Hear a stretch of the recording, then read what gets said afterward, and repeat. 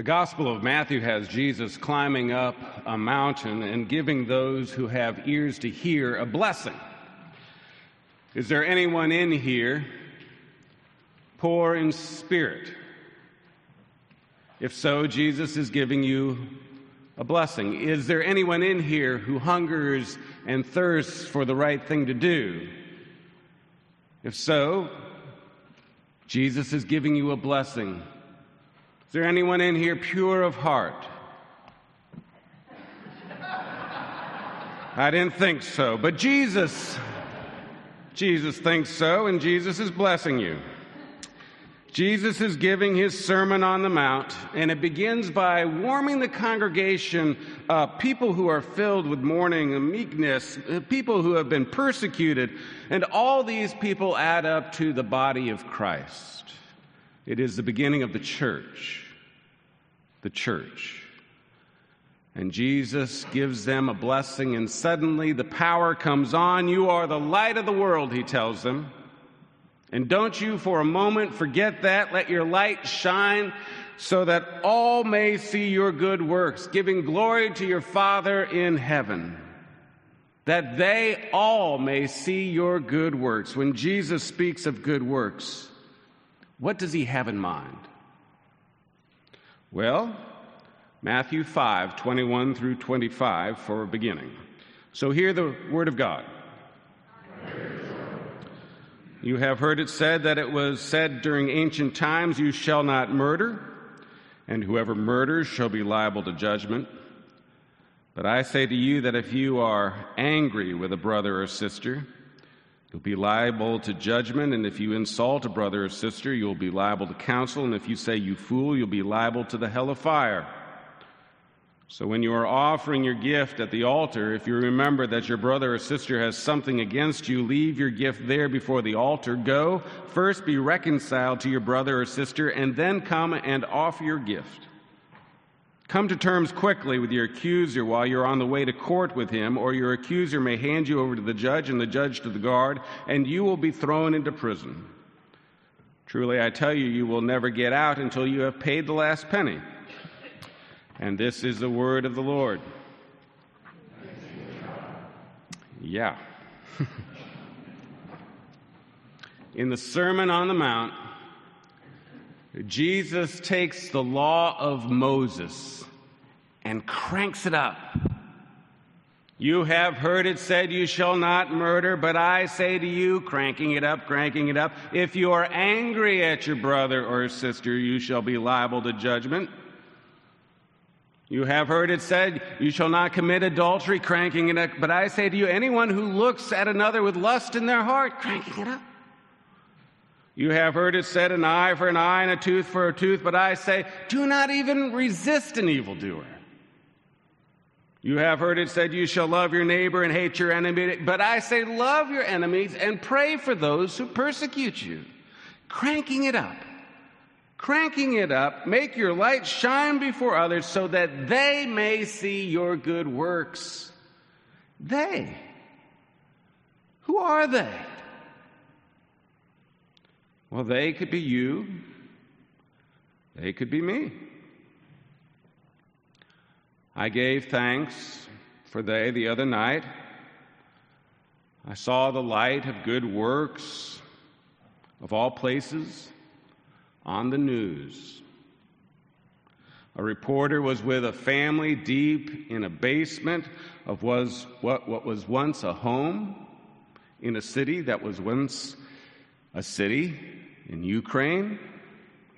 The room was dark except for the camera light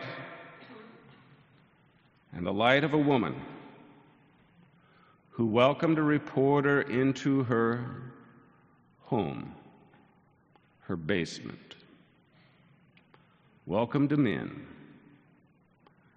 and then asked him to stay for dinner. The woman and the family, they had nothing. The reporter said, No, you have so little, I can't. Sit, eat, she said. What made the news that night was not the insanity of war. No, what made the news is when you crank it up. You crank up the love, you crank up the hospitality. Wow. Oh, you have heard it said that we live in a survival of the fittest world. You have heard it said, weaponize your bomb shelter and hope to live. But I say to you, you are the light of the world. You give your life to a stranger. Show the world what you're made of. Show the world that you're not afraid.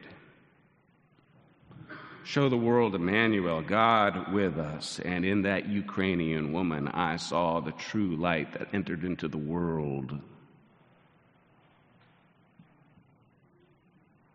I saw the sacrifice of a cross,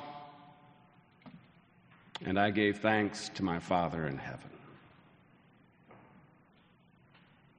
You have heard it said. You have heard it said. You have heard it said. You have heard it said. You all know the old news, says Jesus. You're immersed in it. Watch out, because God is doing a new thing. The kingdom of heaven is at hand. Watch out, because when light comes into the world, watch out. Because when light comes into the world, those who see it, they'll run for the shadows. Hide in the darkness. It's more comfortable there with the things that we know, the things that we've already made up our minds about, the place where God is up to the old things.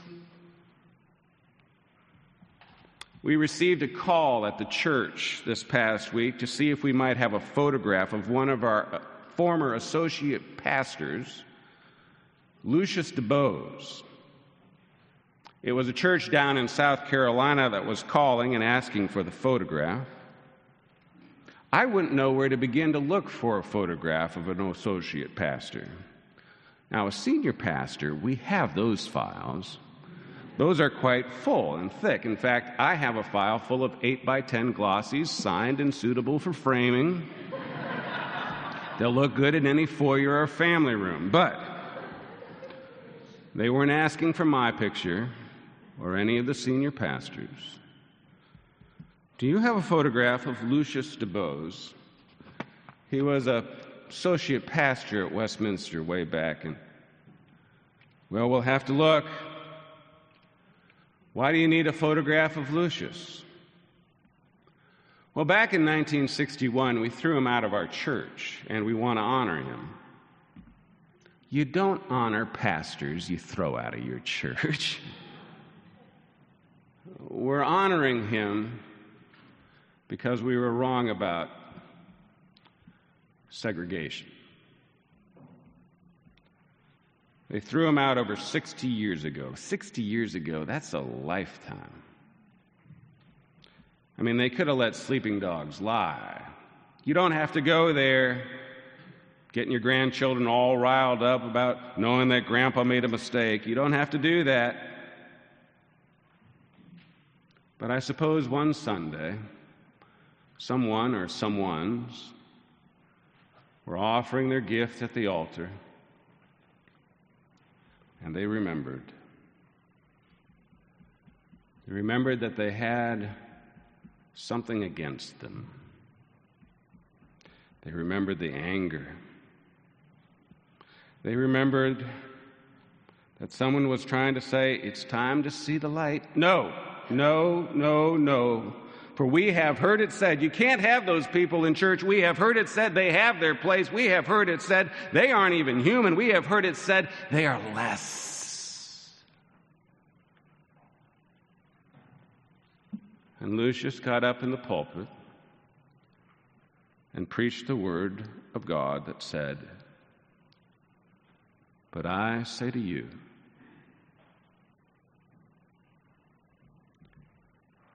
do you have a photograph? Because we need to be reconciled to Lucius. We know he just died. We know we're late. But we can't worship again until we're reconciled. And then we can offer our gift to God. Jesus assembled on that mountaintop the beginnings of what one day would be called church. He gave them a blessing and told them to make their light shine so that they may see your good works and give glory to your God in heaven. It was just the beginning, but now we live in days in which they're talking about the end of the church. That's what I've heard.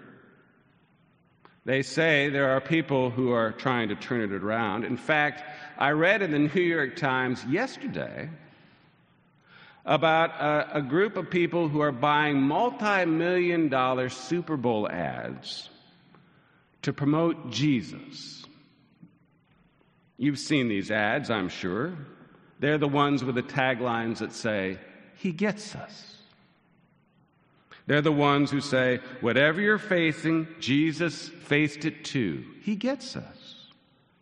They're the ones who tell of one who prepared a feast, and it was all in his home, but some refused to sit at his table, and he was heartbroken because he wanted them all to be filled, not with food and drink, but with compassion. And I have to admit, I agree with every single one of those messages that are aired. A message, I think, to a world that says the church is all about people, keeping people out. No. It's a welcoming place. I like the message. But yesterday in the article, I read that some of those who are funding those ads want to remain anonymous. The article went on to say that the organization that runs that ad gave money to groups that I have heard said don't see Jesus as clearly and as rightly as I do. And so after I read the article, I said, cancel the commercial, write them off, for they are against the Jesus that I know, because what I've heard said is it's perfectly okay to hate your enemy. I've heard that said. I like that being said. But then there was this man who lived among people who could not get along and said to them, "But I say to you,